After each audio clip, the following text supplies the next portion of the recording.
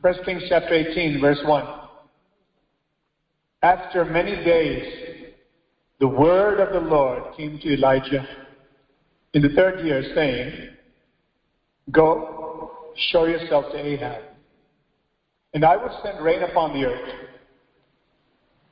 So Elijah went to show himself to Ahab, and there was a severe famine in Samaria. And Ahab had called Obadiah, listen to the word of God, who was in charge of his house. Now Obadiah feared God greatly. For so it was, while Jezebel, this woman that was possessed by the devil to destroy God's people, while Jezebel massacred the prophets of the Lord, that Obadiah, he risked his life. He had taken 100 prophets and hidden them 50 to a cave and had fed them secretly with bread and water. And Ahab said to Obadiah, Go into the land, to all the springs of water, and to all the brooks.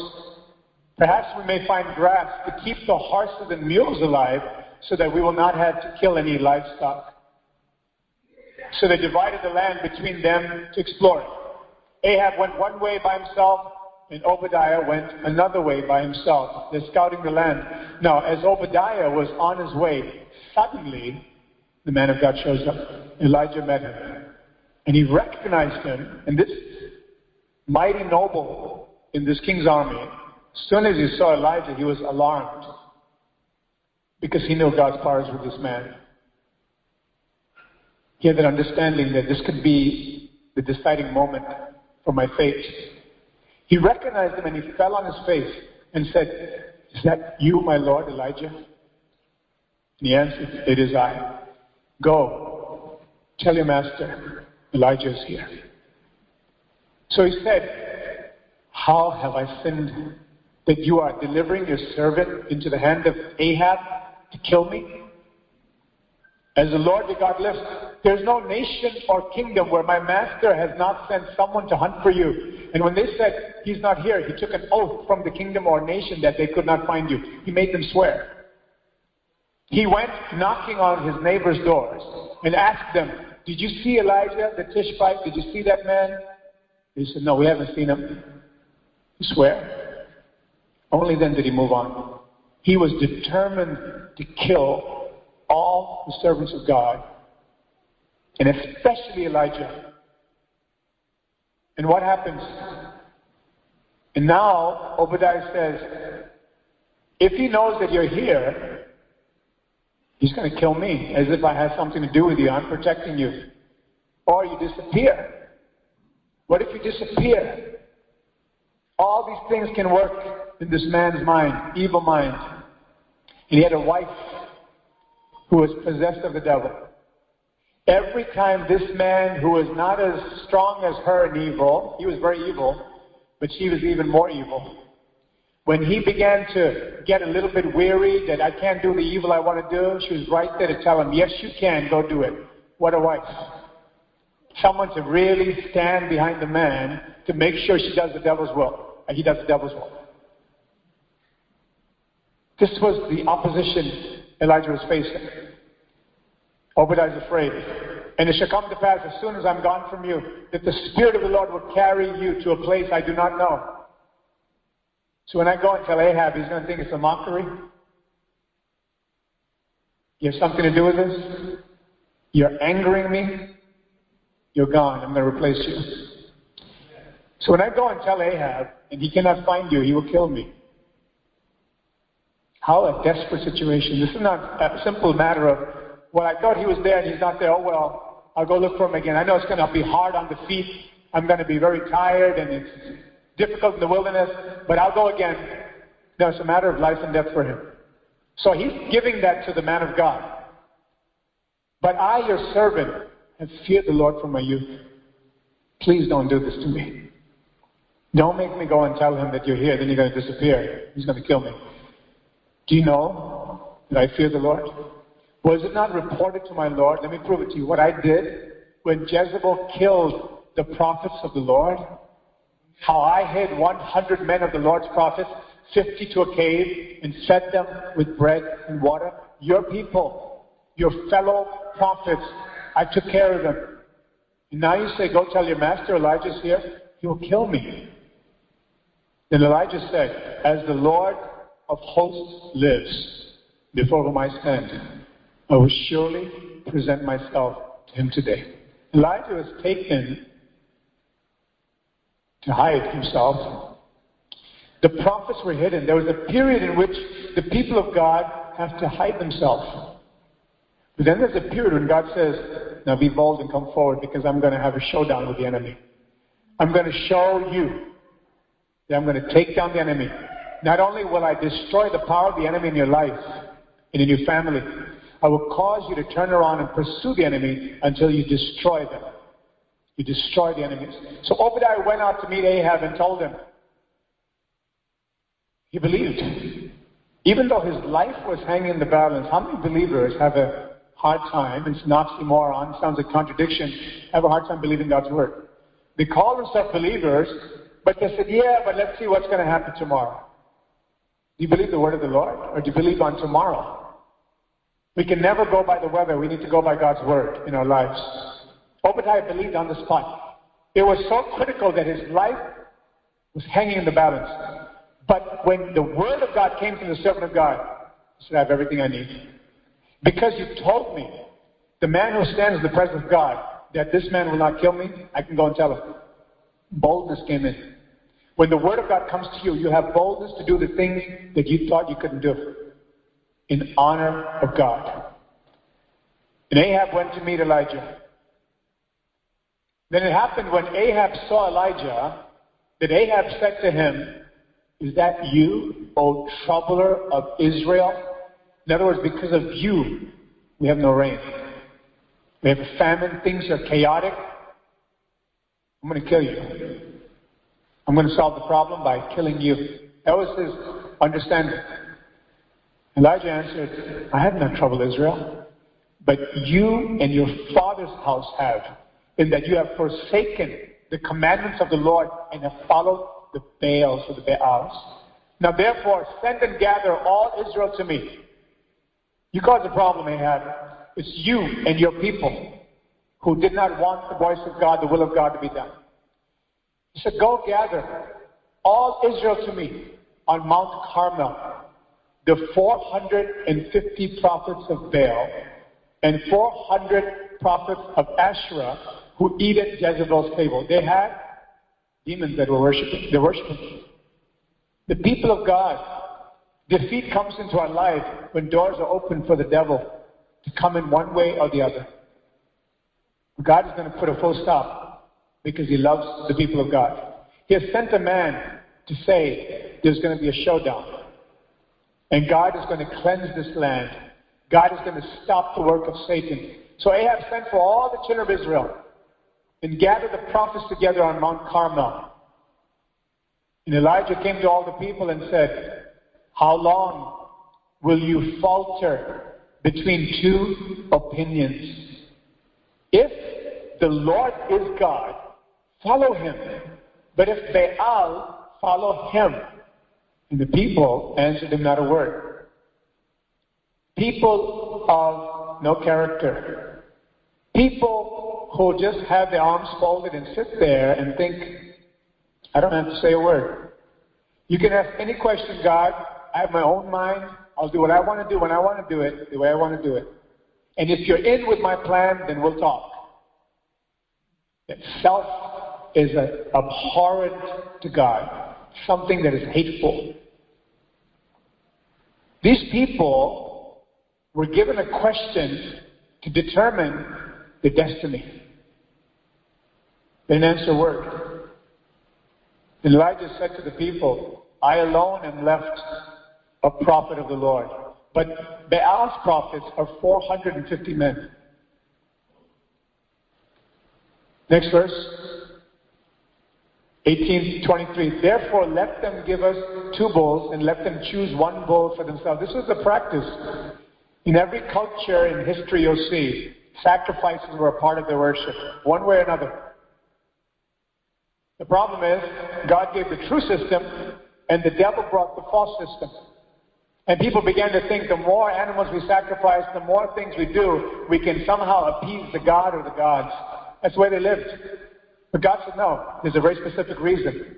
The life of the flesh is in the blood. I've given it to you upon the altar to make an atonement for your souls. There's a very specific purpose God gives sacrificial system until the Messiah came.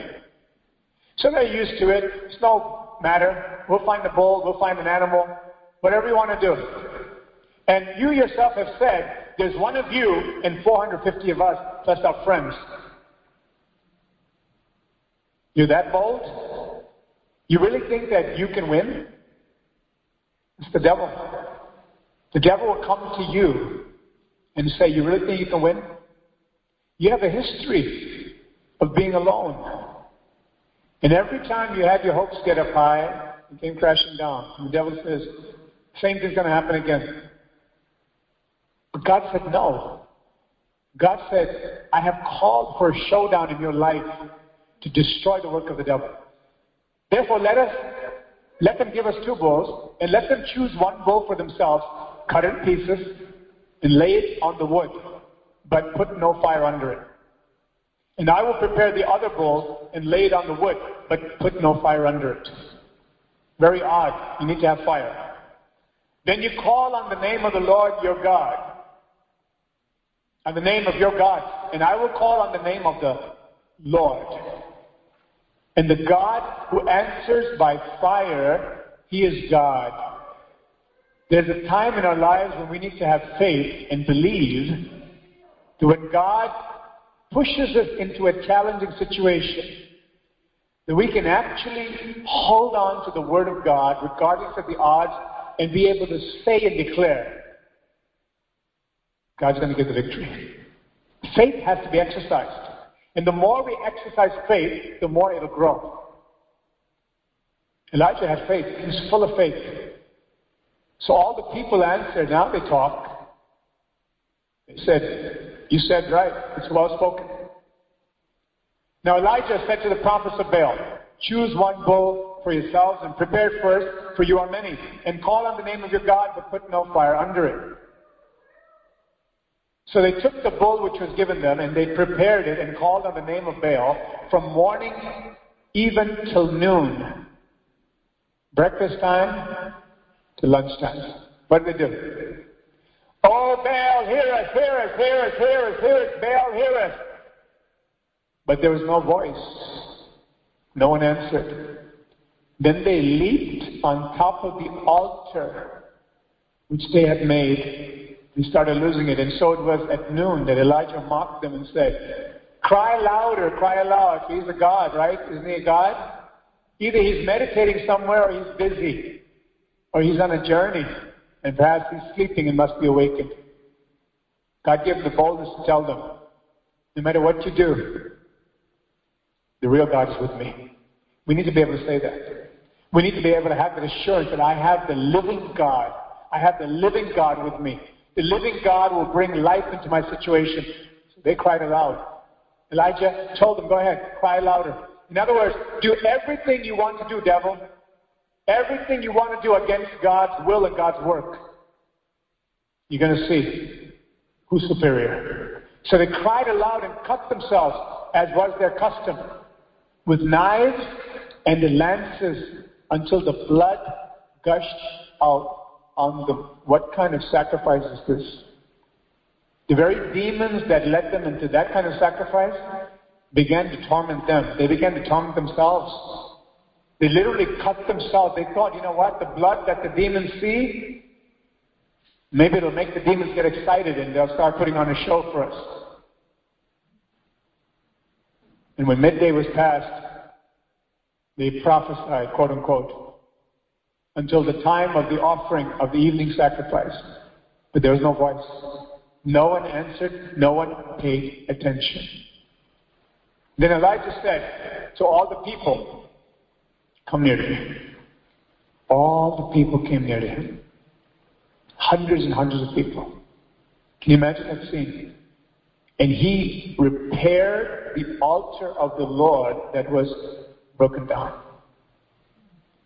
The word altar is very familiar to Christians because oftentimes we speak about family altar. We need to repair the family altar. Whereas we may have prayed before with another member of our family or all the members, and it became a regular thing, that altar of the Lord is in shambles.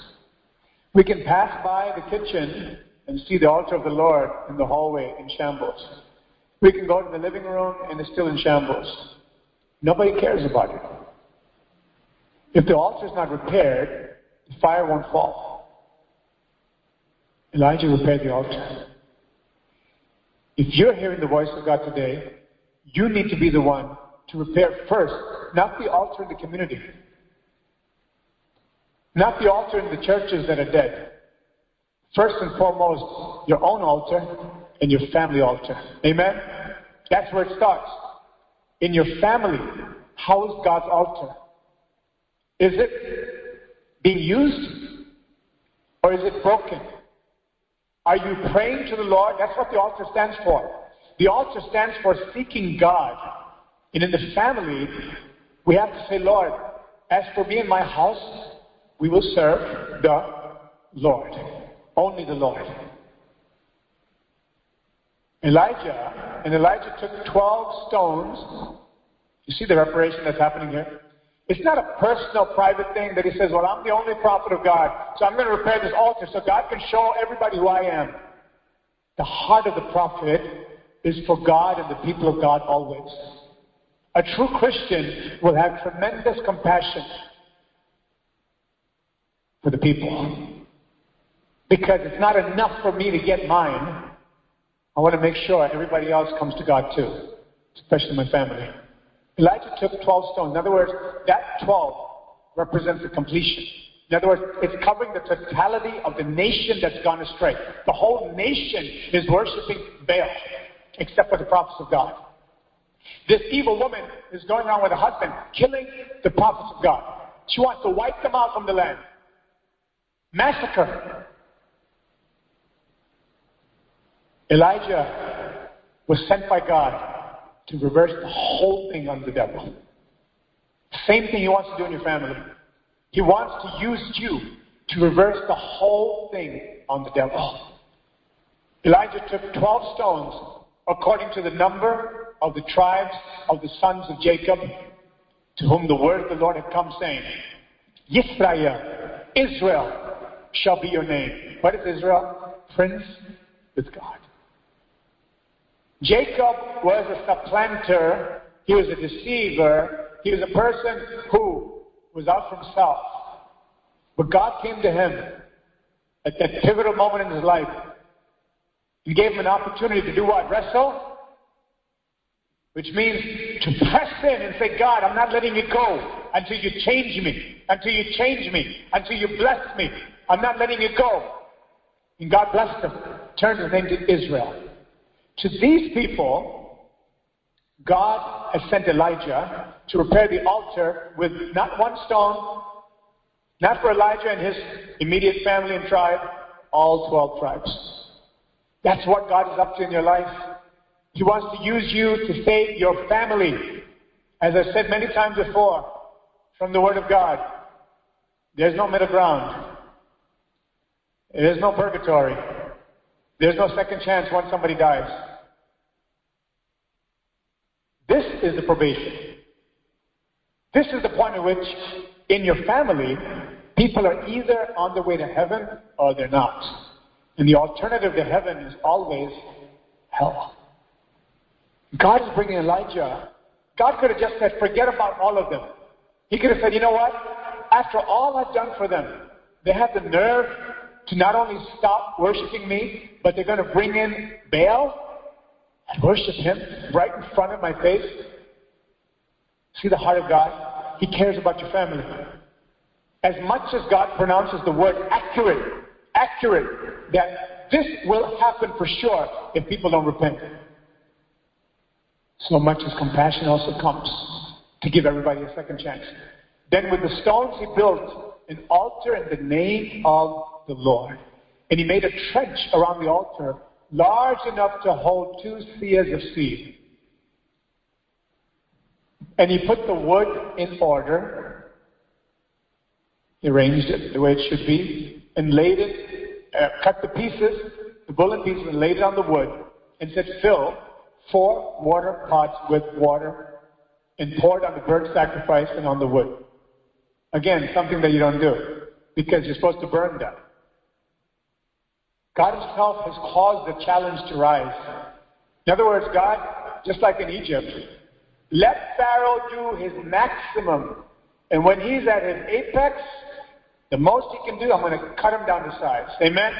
God will allow sometimes the enemy to do all his tricks and stunts, and then he will shut him down permanently.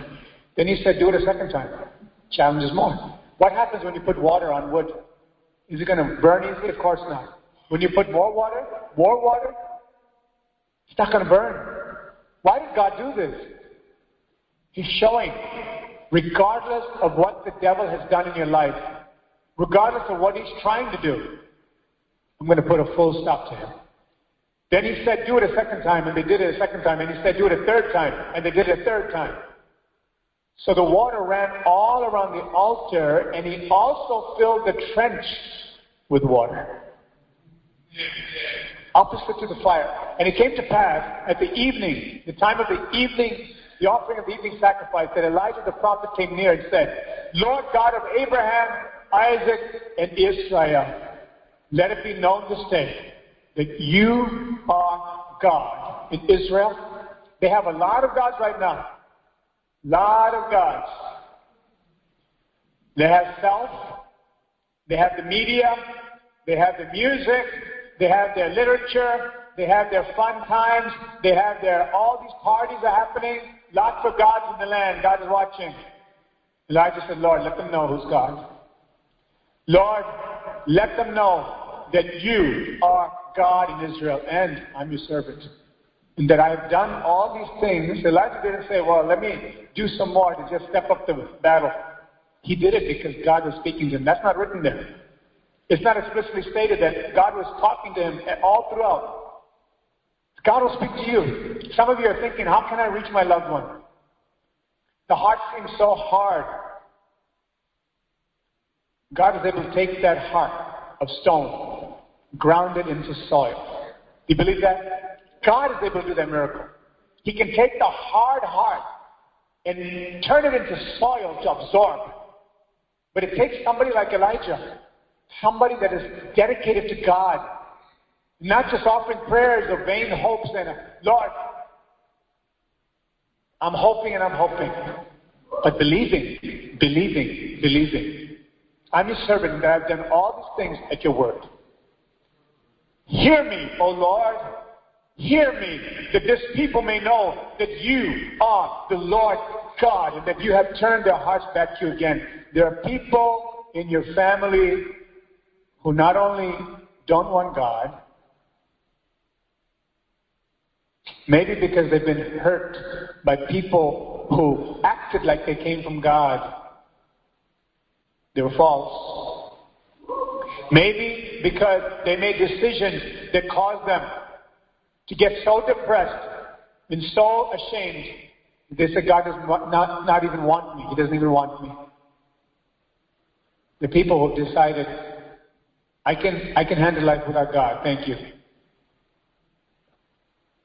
It's another group of people in your family who know they need God. Deep down inside they know, but they're running from Him. To both groups of people, the miracle of God can happen. God can touch them so that what was impossible, a person in his own world, in her own world, and saying to everybody, I'm fine, leave me alone. I don't need God. And if you talk about God, I have God my way, I don't need God your way. Because they're blind. They don't know, they don't have life. And I'm telling you, based on God's word that is given today, God is able to send the fire where He will get their attention And they will know unmistakably, this is the living God. And I am called to follow him. Hear me, O Lord. Hear me, that this people may know that you are the Lord God, and that you have turned their hearts back to you again. What a word of faith. Did their hearts turn back to God then? No. In his prayer, he's speaking words of faith. It's not just declare and claim it, because Elijah's walking with God. When he speaks, even in prayer, just like prophecy, it's a prophecy. It's happening. The waters are being stirred. God is on the move. God's Spirit is moving. He has spoken. If he's spoken, it's happening.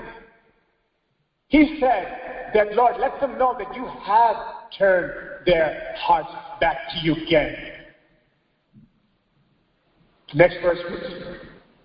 Then the fire of the Lord fell and consumed the burnt sacrifice with all the water 3 times on the wood and everything there, and the trenches filled. The fire of God fell. It was not a lighter. It was not a torch. It was not a matchstick. It was not another piece of wood with a big flame. It came directly from heaven. Everybody saw it there in shock. The fire of God fell and consumed the burnt sacrifice, and the wood, and the stones, and the dust, and it licked up the water that was in the trench. Tell me, is God not all victorious? All victorious. He said, I will consume all that is against you. All. It wasn't over. When all the people saw it, they fell on their faces. Can you see them dropping? All of them falling. And they're saying, the Lord, he is God. The Lord, they just saw the fire of God. He is God. They're saying, oh my God, we never saw Baal do this. We never even heard his voice.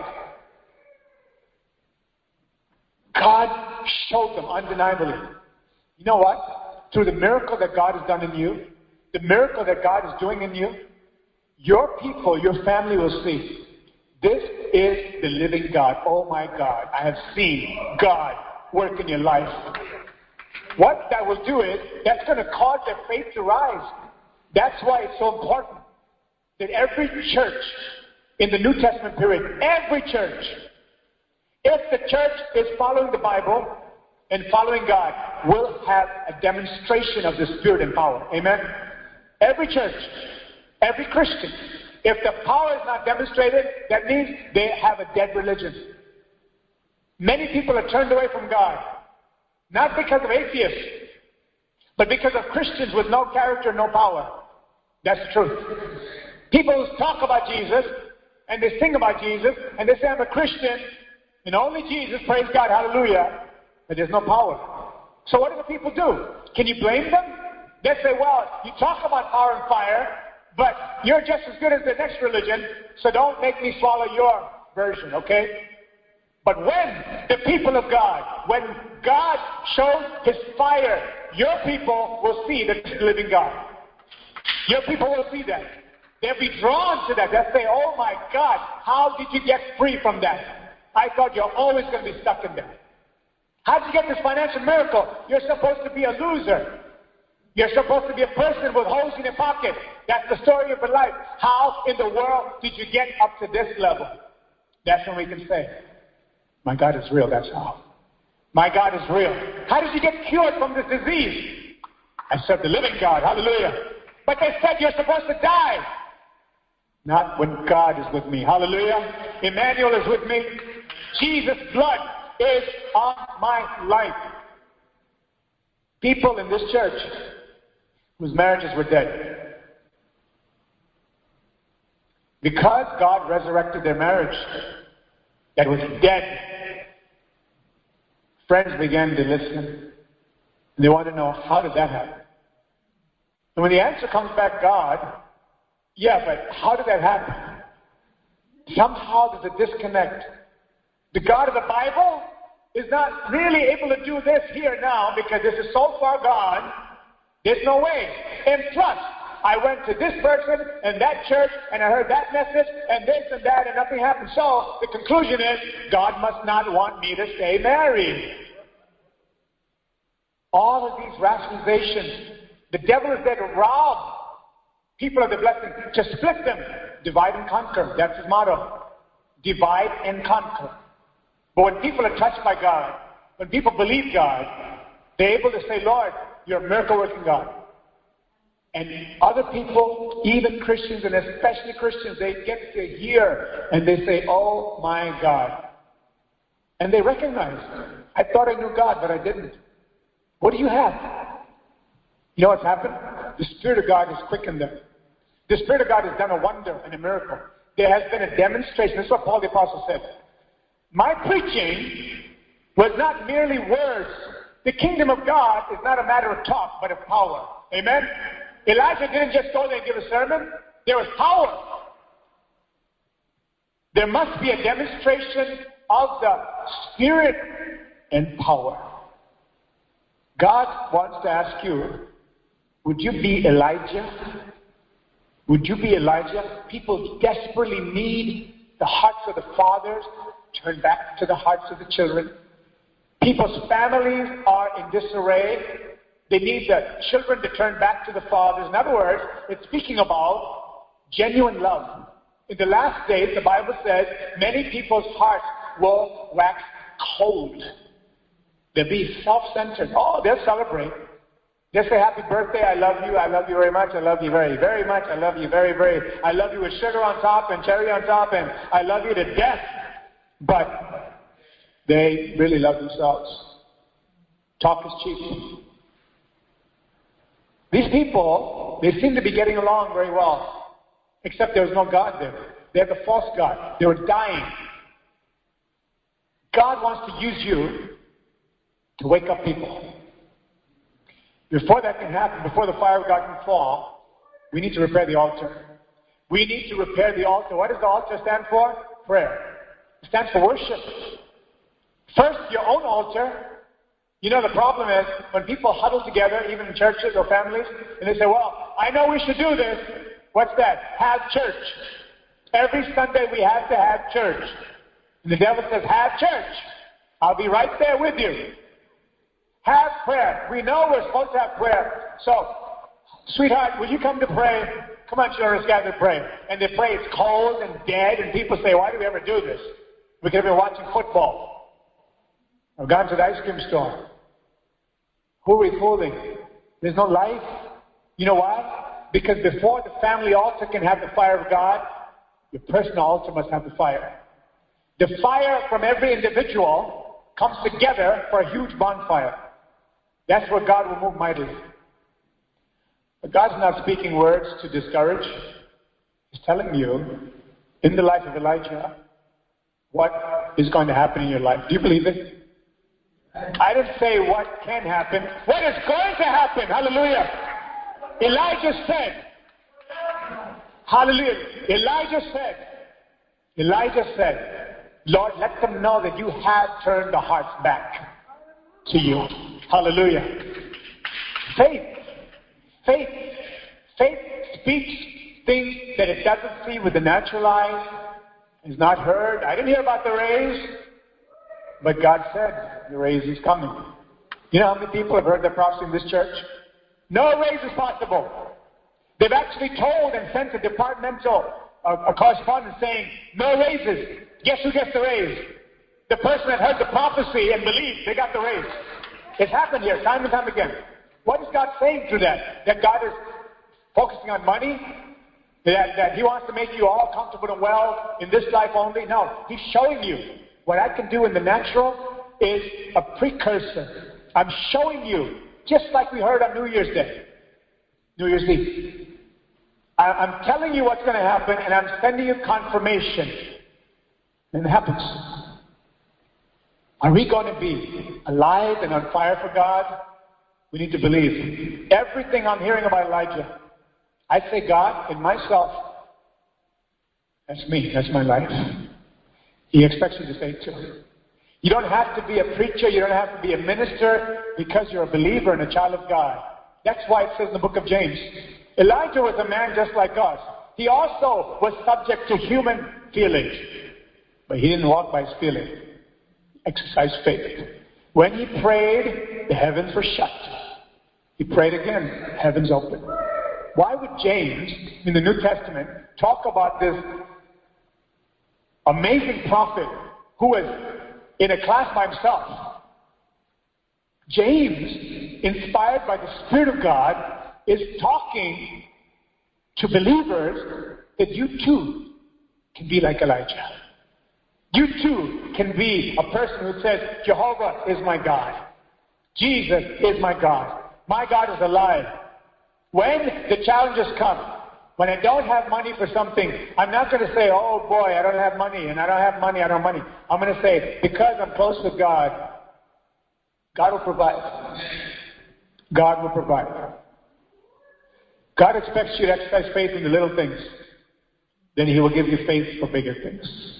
We have to put it to work. The Lord, He is God. The Lord, He is God. They confessed. Verse 40. And Elijah said to them, look at this. He didn't say, well, I'm glad you agree. I'm glad that finally it's gotten into your thick heads. You're back now, okay? Well, my job is done. I'm going to go home and get a good nap because it was pretty hard today. I had to put up with all of you. He said, seize them. Catch him, her, all of the people that were there. Do not let one of them escape. This was a promise for this year. Christians are not weak people because Christ is not weak. Amen? Jesus is almighty. Because we're in Him, we have nothing to fear. We should not fear, for God has not given us the spirit of fear, but of power, of love, and a sound mind. He's given us a spirit of power, of love, and a sound mind. He said, seize them. Seize the prophets of Baal. Do not let one of them escape. So they seized them. They caught them. Hundreds of them. They grabbed them. So they seized them, and Elijah brought them down to the brook Kishon and executed them there. What does that show? In the New Testament, we're not called to do any of physical things like this at all. We need to understand that the nation of God were facing physical confrontations. Satan was inspiring Moab, Syria in the north. He was inspiring Egypt, inspiring Edom in the south. All these nations were moved by the devil to snuff out Israel.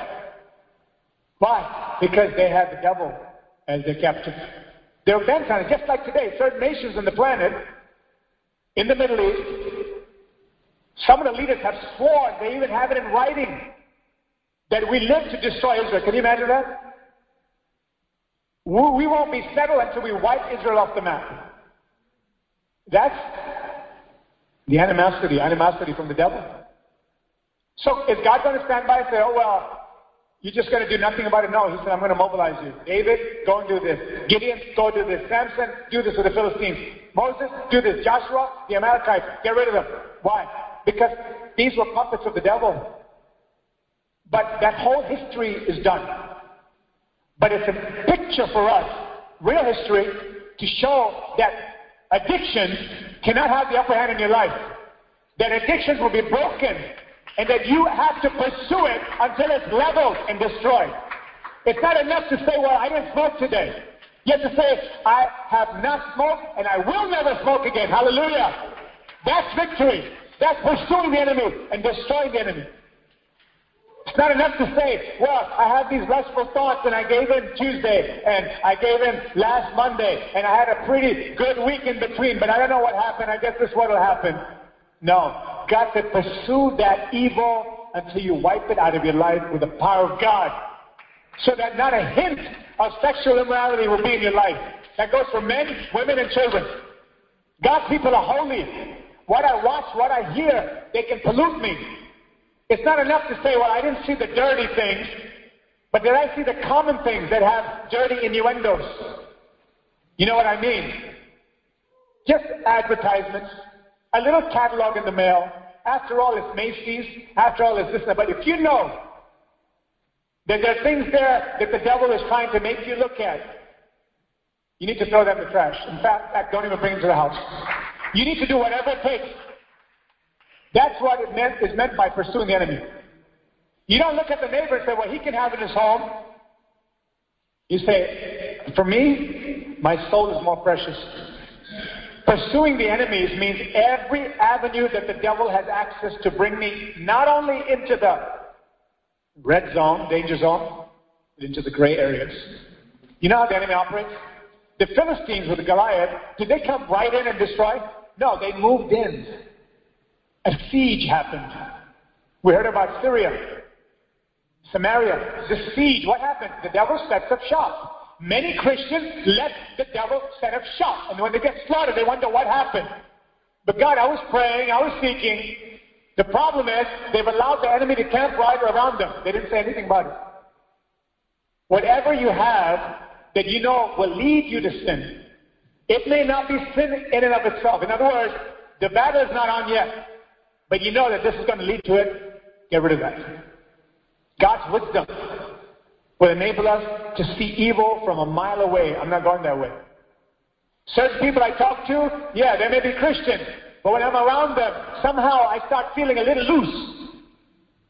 You don't have to go and badmouth them. You pray for them. You protect your soul. Don't be around people who the devil used to drag you down. God hasn't called us to love everybody to the point where we don't love ourselves. He says, love your neighbor as you love yourself. If you know how to protect yourself, you can help protect other people. But if I'm going around with no discernment, I say, oh, I'm supposed to love him and love her, and, you know, they want to have a Bible study and they want to have a prayer meeting. Why not? Isn't it all the same? Is every church the same? You just need a steeple and a cross, right? It's the same. No, it's not the same. Is every Christian the same? No. It's true, people are on different levels of growth, but there are people who are carnal. Yeah, they got saved, but they're not following the Spirit. And so they will be the ones the devil will use to say, did you hear that rock and roll song? Meanwhile, you're keeping yourself away from all that stuff. They just drop a little line there, and the devil said, that's enough for you. You know what you do? But that's my brother, my sister. I guess it's okay for him. After all, they didn't sing it. They just mentioned it. That's enough. Any gray area that you know. Because the devil has that hook. He's just trying to drag you into the red zone. This is why God has history like this in the Bible. Elijah didn't say, now everybody knows the Lord is God. Baal didn't have this fire come down. It was the living God. And everybody knows who I am. The job wasn't done. In the Bible talks about crucifixion. That means put to death every desire that is contrary to the will of God. The Spirit of God, in the book of Galatians says, is hostile to the flesh. The flesh is hostile to the Spirit. Then in Galatians it says, so that you end up doing the things that you don't want to do. It's in Galatians. Romans 7 has a big exposition on that. Where Paul is saying, the things I want to do, I'm not doing, and the things I don't want to do, I'm not able to do. But at the end of that, you see, who's going to deliver me from this war? That's what Paul is saying. He's not talking present tense. He's talking representatively.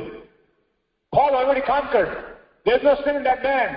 But he's writing to the Romans to tell them, the Christians, the believers, there is a struggle. When you want to do the right thing, there's a principle in your flesh that will try to rise up against that. But you have to crucify that so that it does not get the upper hand. That's how we walk in the Spirit.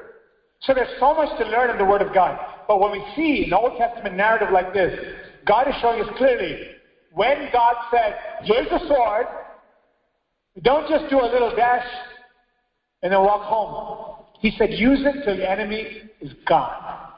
Which means pursue unbelief, immorality, self-abuse, abuse of other people, bitterness, jealousy, wrath, sorcery, all the works of the flesh in Galatians 5.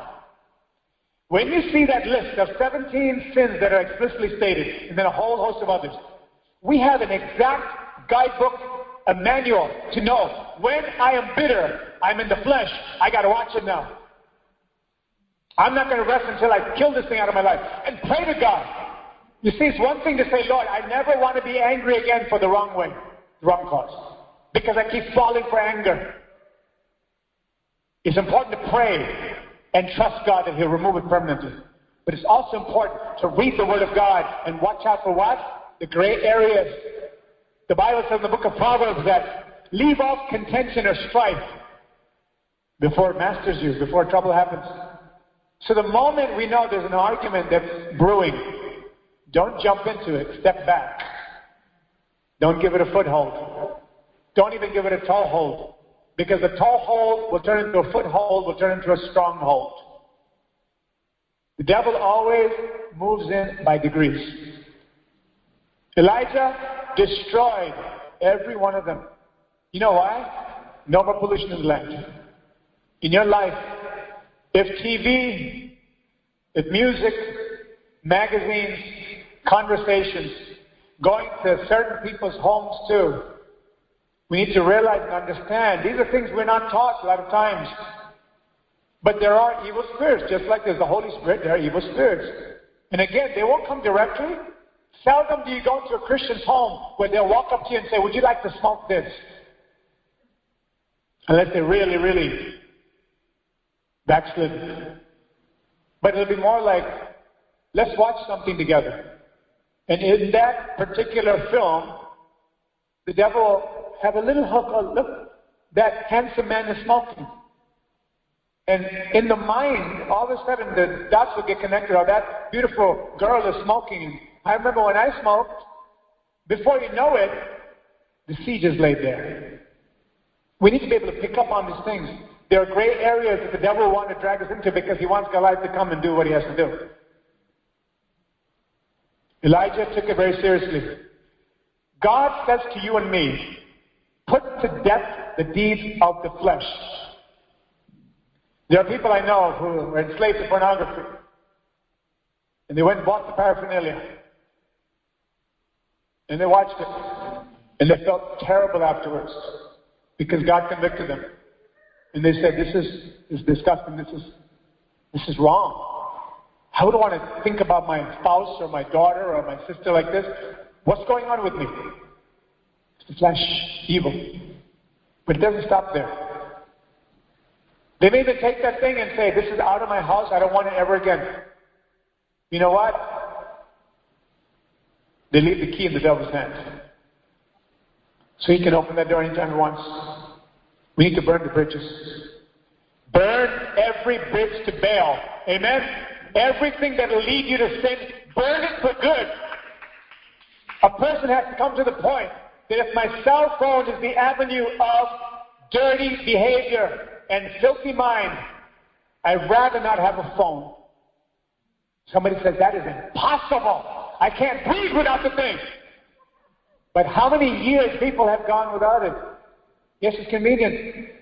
What will my job say? What about my school? What about my friends? What about emergency? Well, there are people who lived for centuries without that kind of contact. They were fine. But you see how the devil put the pressure on? I can't live without it. If it's a means to sin, we need to part with it for a season. That's the truth. That's the truth. What good is it if I have the latest technology and I'm able to communicate and make people feel good, but I'm dying on the inside? I just say, give it to the hands of somebody who's responsible, who'll keep an eye on me, help me out of this mess.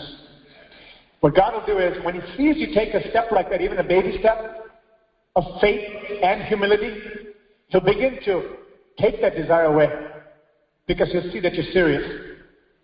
Same thing with lucrative offers, jobs and promotions and all these things.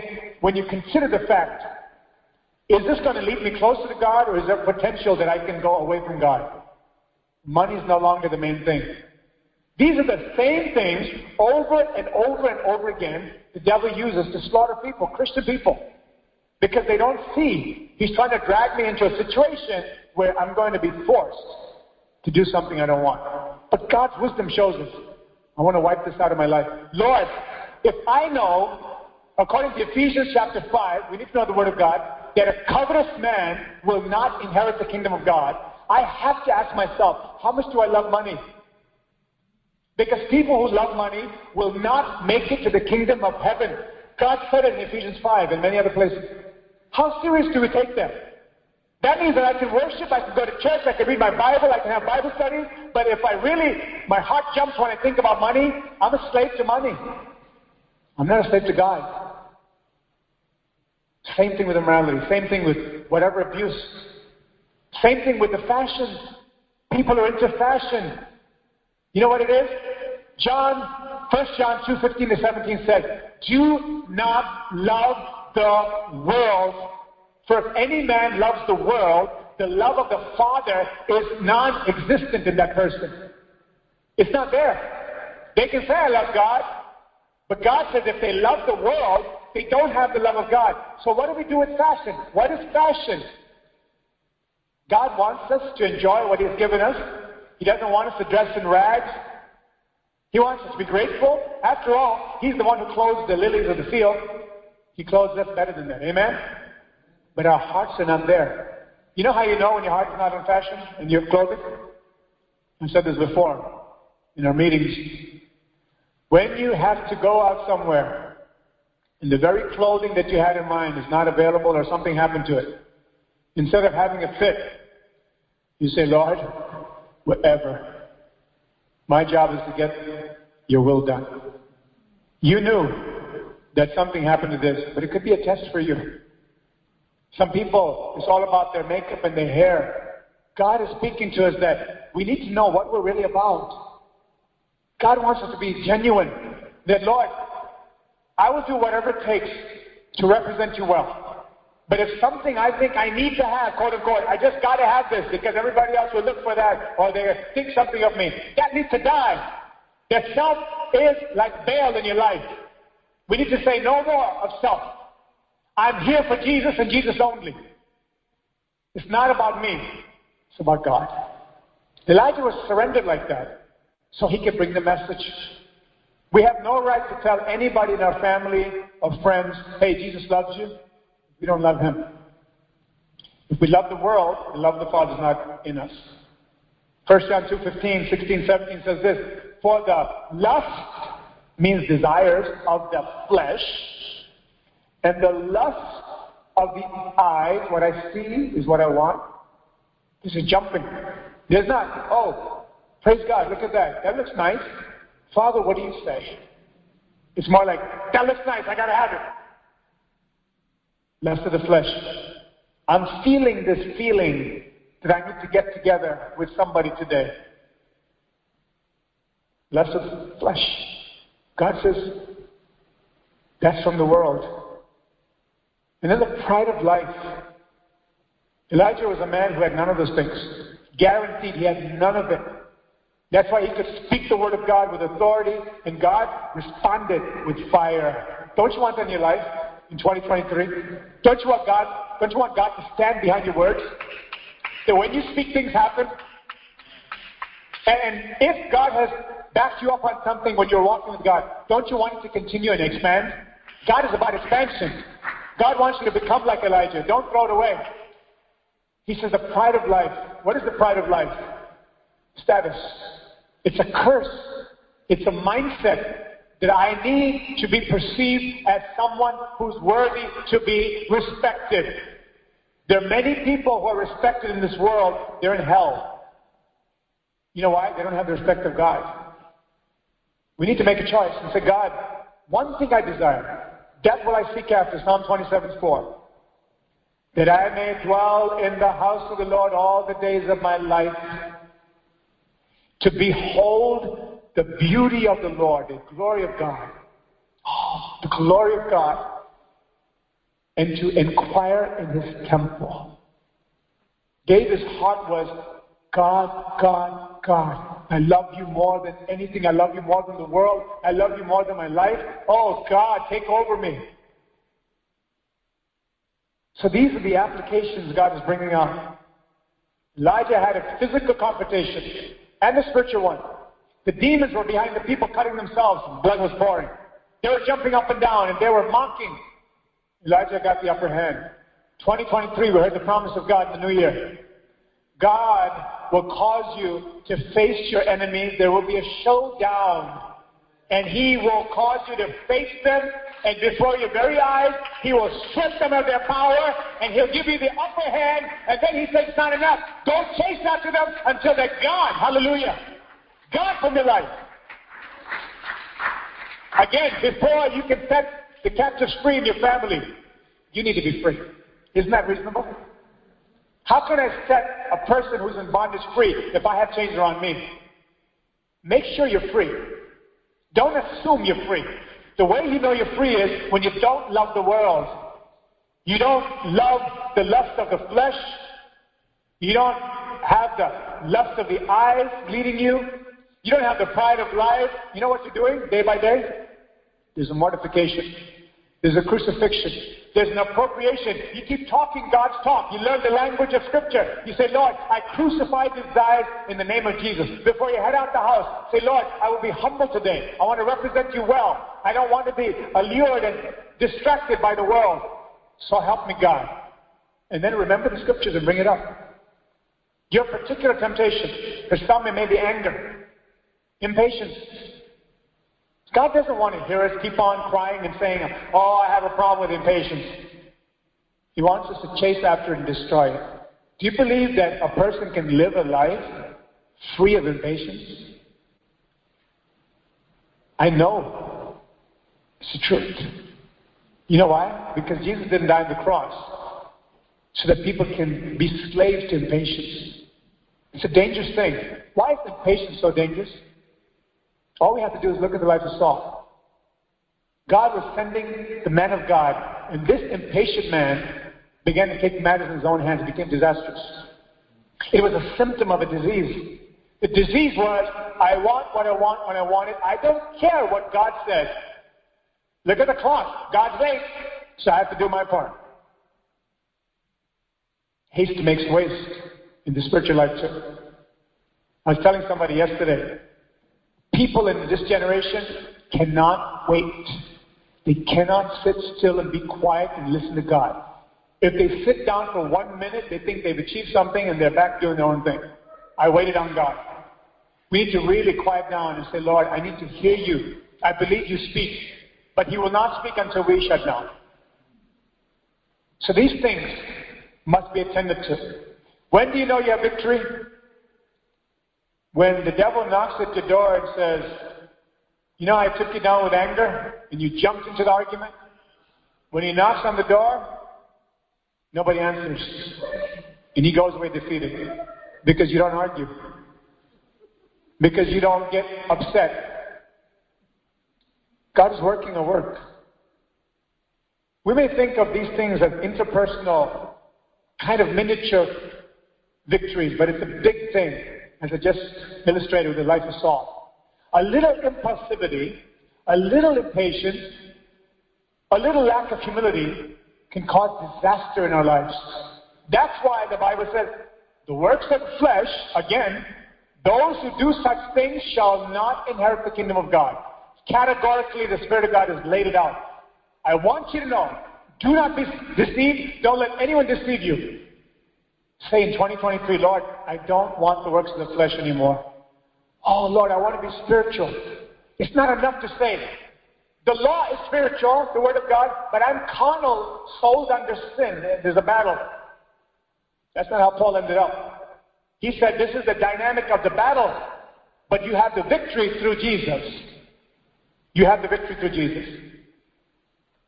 Let's finish reading this in 1 Kings 18. He made sure that they were executed. And we're in chapter 18.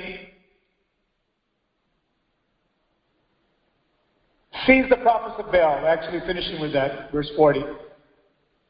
Seize the prophets of Baal. Let not one of them escape. And they seized them. And Elijah brought them down to the brook Kishon and killed them there. The words revival. When you hear the word revival, everybody has a pre-mapped thought about certain things. Due to our exposure, or experience. When we hear revival, we already have a set kind of picture. When we hear about repentance, we have a set kind of notion. When we hear about God's miracles, we have a certain notion. And there are boundaries over those things. Today, God has given the word to break all boundaries. Amen? To break all boundaries and say, God, let the world think I'm a fool. I'll be a fool for Christ. Because I know with my God, nothing shall be impossible. Shall we rise to our feet? Nothing shall be impossible. Lord, you've given us the word. With God, all things are possible. Oh God, you're leading us on the highway of holiness.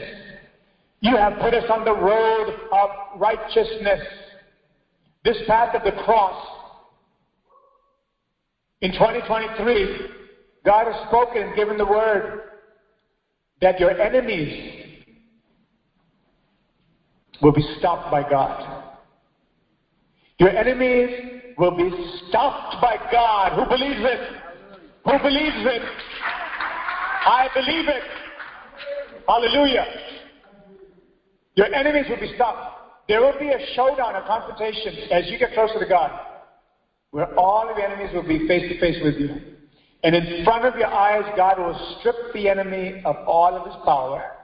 He will be a weakling before you. And not only that, when he runs, God says, go after him and get him. Hallelujah. Destroy that sin in the name of Jesus. Destroy the work of the devil in your family in the name of Jesus. No more back and forth. No more yo-yo in my life. No more vacillating between two opinions. The Lord is God. I will refuse to serve myself.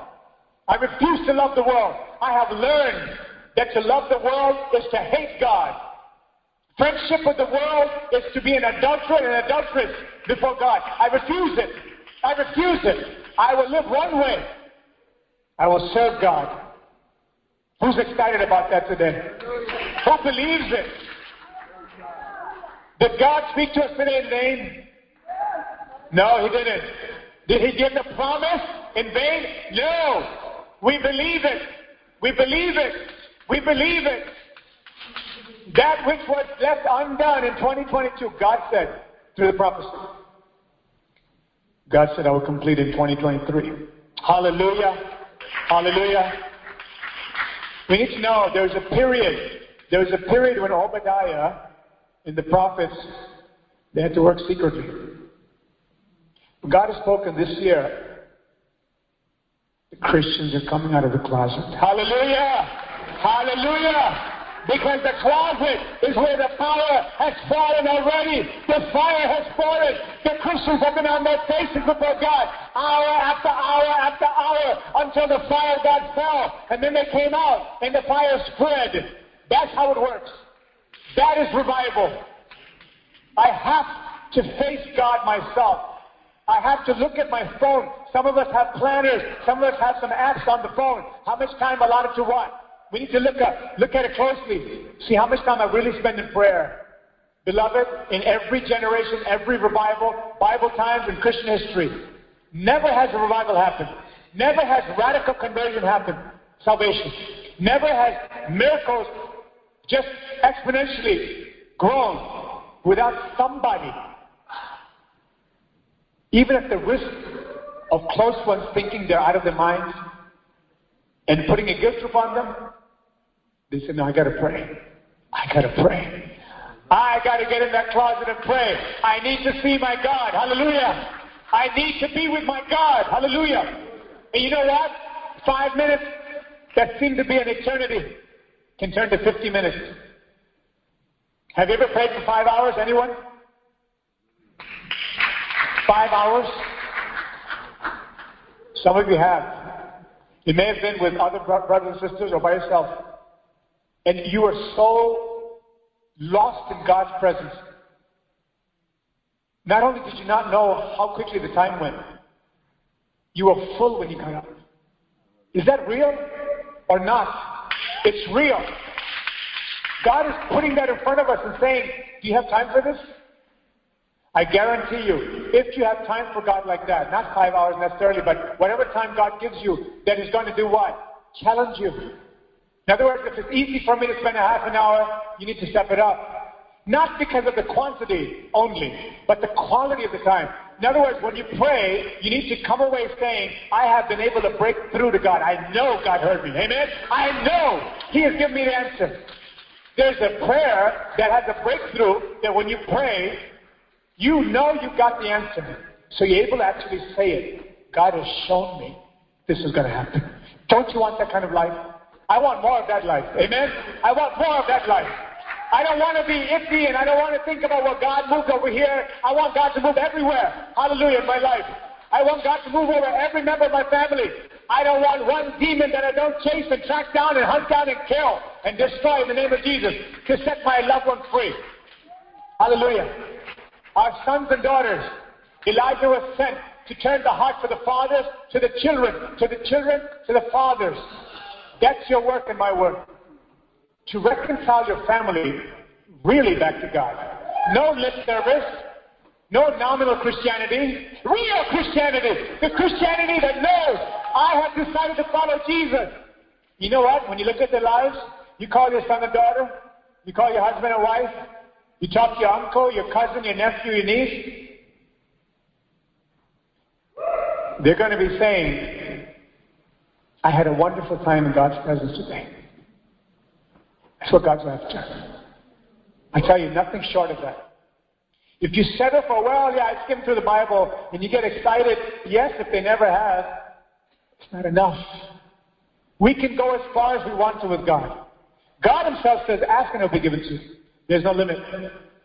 But how? As I started the message, the devil is a thief. He robs us. He robs us right under our noses in broad daylight. He robs us. We let him rob us. How? By not using time wisely. It should be God first. Before I attend to the business of the day, not only do I need to set this down, that I will pray to God, but I want to have a time where I have a breakthrough with God. Is that possible? How many people in practice really believe this? They say this, you know what? I think Sunday morning I can have a breakthrough. But Monday through Saturday, not so much. Is that God's design? No. We need to own up to that. Our thinking needs to change. We need to see the Word of God. As we heard the Word of God today, Lord, I want Sunday through Saturday. Sunday through Saturday. Every day has got to be a breakthrough from me. Hallelujah. So when I come to church on Sunday, there's going to be even more breakthroughs. Hallelujah. With God, there's no limit. He's the infinite God. Believe this. The promise is for you and for me. This year, God will cause our enemies to be stripped of their power. The demon of lust, it may come right knocking on your door. You say, get out in the name of Jesus. He'll flee in 7 different directions. Hallelujah. You know what? After a while, he'll say, I can't do anything with this guy. I have to go to the next person. That's what we should be looking forward to. The devil that comes and says, well, pick up that cigarette. You know you can't do it. You have withdrawal symptoms and all this nonsense. You have to say the power of the blood of Jesus is greater than the addiction. Hallelujah. I don't have to touch this ever again, and I won't. I won't in the name of Jesus. Declaring is one thing by faith. Hearing the word to impart the faith is one thing. Then remember the gray areas. First of all, cut out the immediate access. That's what mortification means. Secondly, be watchful of the gray areas. People that smoke in your presence when you have an addiction or you struggle with that, why put yourself at risk? You can smoke around me all day long, it won't touch me. Because I'm not bound by it. But there are people who are bound by it. We need to know ourselves. The devil knows us better than we know ourselves, unfortunately. We need to be in the presence of God so God can show us. People have a hard time restraining their behavior. They have this kind of a hero mentality. When they're in front of people, they have to perform. That's the bondage. Because it makes you act in ways that you regret later. You need to know when that happens. And if you're forced into such a situation, to be fully prepared. The Lord, I'm not going to sin with my tongue. You see, the spiritual life is an up and up. It's a growth. Spirit of God. God is moving one more time. God is moving one more time. God is moving one more time on the earth to fulfill His precious word. Every promise I have heard, God is moving one more time on the earth. God has spoken so much today. He's spoken so pinpointedly today. With the word of God, the promise, application after application. With what you've heard today, whatever applies to you, you're going to be held accountable for that. But you should be glad, because God is a good Father. He expects you to do what? Make full use of it. Hallelujah. God is moving one more time. Just like the prophets of Baal screamed with their lungs out. We need to shout. We need to declare. Do you know some people, when they pray very quietly. There are different types of prayer. They whisper. You can hardly hear them. Hannah was like that. Her prayers reached the ears of God. There are others who prayed with a loud voice. God heard those prayers too. There are prayers that are prayed loudly. They don't reach heaven. You know why? No faith. No faith. There are prayers that are whispered silently. They don't reach heaven. Why? No faith. Faith is the factor. You've got to believe. So if God moves you to pray loudly, and the Word of God is coming that we should, the unity is important. We need to know that. The Spirit of God came to them in the upper room, and the Spirit of God shook the place because they're unified in the faith. They're all on the same page. So we're going to declare with faith, and as we have lifted our right hands before to the Lord, and said, Lord, I will obey your word. Hail Jesus, you're my King. Your life frees me to sing. I will praise you all my days. You're perfect in all your ways. Because of that, we have promised to God. I am expecting God is moving me to a whole new level this year. Hallelujah. And everybody in the church entrusted to our care before God. As Pastor Kerber's prayer, my prayer, and we believe it with all our hearts. God is working mightily. We're not going to let that be shortchanged. Amen? We're going to say, Lord, if you told me to read, I'm going to read. I'm going to read. If you told me to get lost in your presence, Lord, time is not an issue, Lord. You're going to show me when and how. And I'm going to do it. When the Spirit of God moves you, the thought that comes, I should pray, a lot of people don't know. They think it's my idea. That's the Spirit of God. When God prompts you to pray, drop everything and pray. And God will speak to you more. Sometimes God has shown me I had to do something, I had a deadline or something. I will know clearly. God will say, kneel down and read the Bible. In times past, years past, I used to think, I can't do that now. I'll do it after. I disobeyed, but I learned God's voice. And every time I stopped what I was doing and I put God first and I did what He told me to do, He always made everything work out the best. Always. He's faithful. He's faithful. So we're going to shout to God. And we're going to sing this song. Remember, close your eyes. I recommend you close your eyes. The same Jesus in our midst. The Spirit of God is speaking. Wants to seal this work today. Every time we're in God's presence, there's a work to be sealed. If He's going to seal it for you, you're going to believe. You're not going to look to the next person. Don't even bring anyone into the picture. That's as I said, a primary way the devil tries to rob you. First, make sure you are on fire for God. Pray for yourself. And then God will give you faith to see what your natural eyes cannot see in the next person.